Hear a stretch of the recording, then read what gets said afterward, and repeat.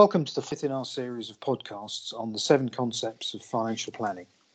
I'm Mark Brown, and if you've not already, I'd recommend you listen to podcast 1 first, as it contains our introduction to the series. Today we're talking about concept 5, assets, and I'm joined again by Neil Clark, a director of Lucas Fettes and financial planner of over 25 years. We describe the fifth concept as follows. In what form are the assets that make up your wealth held? And does this reflect your needs, attitudes, and preferences? Neil, do you find that the makeup of someone's assets when you first meet them has been thought through and reflects their needs? They may well reflect their current needs, Mark, but not necessarily their future needs. I think people live very much in the moment and don't necessarily think too much about the future. So their assets, for example, at the moment might be their house, it might be their business, it might be second properties, it might be share options in a company, it could be a pension fund, could be a whole host of things. But they haven't necessarily thought about how are they going to use those assets in the future to support whatever lifestyle that they're looking to lead. And I think that's really important for people to try to get their heads around.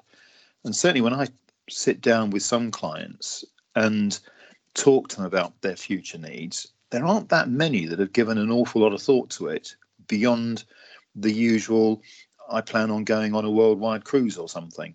When you actually sit down and try to define what's going to make them happy in their retirement, for example, what are they going to need to support that? They haven't thought through what that really means and how they're going to turn all their assets. So are their assets going to be in the right place? Are they liquid? Have they got the liquidity they need to be able to convert something which is a fixed asset into either capital, which they need to buy, I don't know, a holiday home or something, or additional income to support what they're planning to do? So I think the first question to ask anybody is, tell me what the future looks like.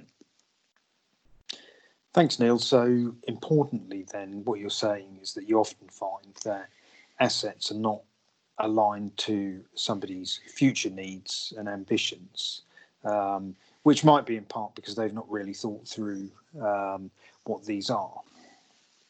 That's right. That's correct.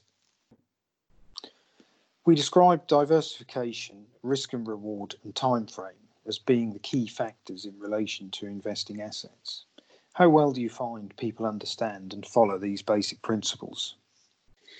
I think what often people, when it comes to investing any kind of monies, they are driven by their emotion. I think we picked this up in concept 1, where we talked about fear and greed. And I think when it comes to diversification of their assets, the potential risk of their assets, the reward they're going to get for wherever they've put those assets, they don't really think very carefully about the time frame. There is no doubt that if you have got a long period of time between today and the point at which you might want to use whatever you have accumulated, you can afford to take more risk with those monies than you might if you needed those monies next week. So let's use as a simple example. If you're saving a deposit for a house and you plan to buy a house in 3 or 4 years' time, you can't afford to have too much risk attaching to those monies. But if you're saving for retirement in 30, 35 years' time, then actually having exposure to riskier based assets is going to produce a higher return for you. People don't always understand those principles because they are driven by emotional decisions very often. Another example might be the businessman who has put all of his money into his business with a view to in the future realizing that sale of a business. Well, there are huge risks attached to that, because whilst he might have every confidence in his own ability, driven by his own emotional stability in building that business, when it comes to sell, he may find himself in a situation where, in actual fact, there's no buyer, or the value of that business has fallen. And I think that is no more dramatically measured by than recent events as a consequence of COVID-19. Thanks, Neil. So, in summary, then, these principles are probably not generally understood as well as they should be, which in turn can drive poor decision making and poor outcomes relative to what could be achieved with some expert help. There you go. If you could pass on one tip on this concept, what would it be? I think the main thing to remember is to ask yourself why. I think that is a very underused question when it comes to financial planning, investment planning in general.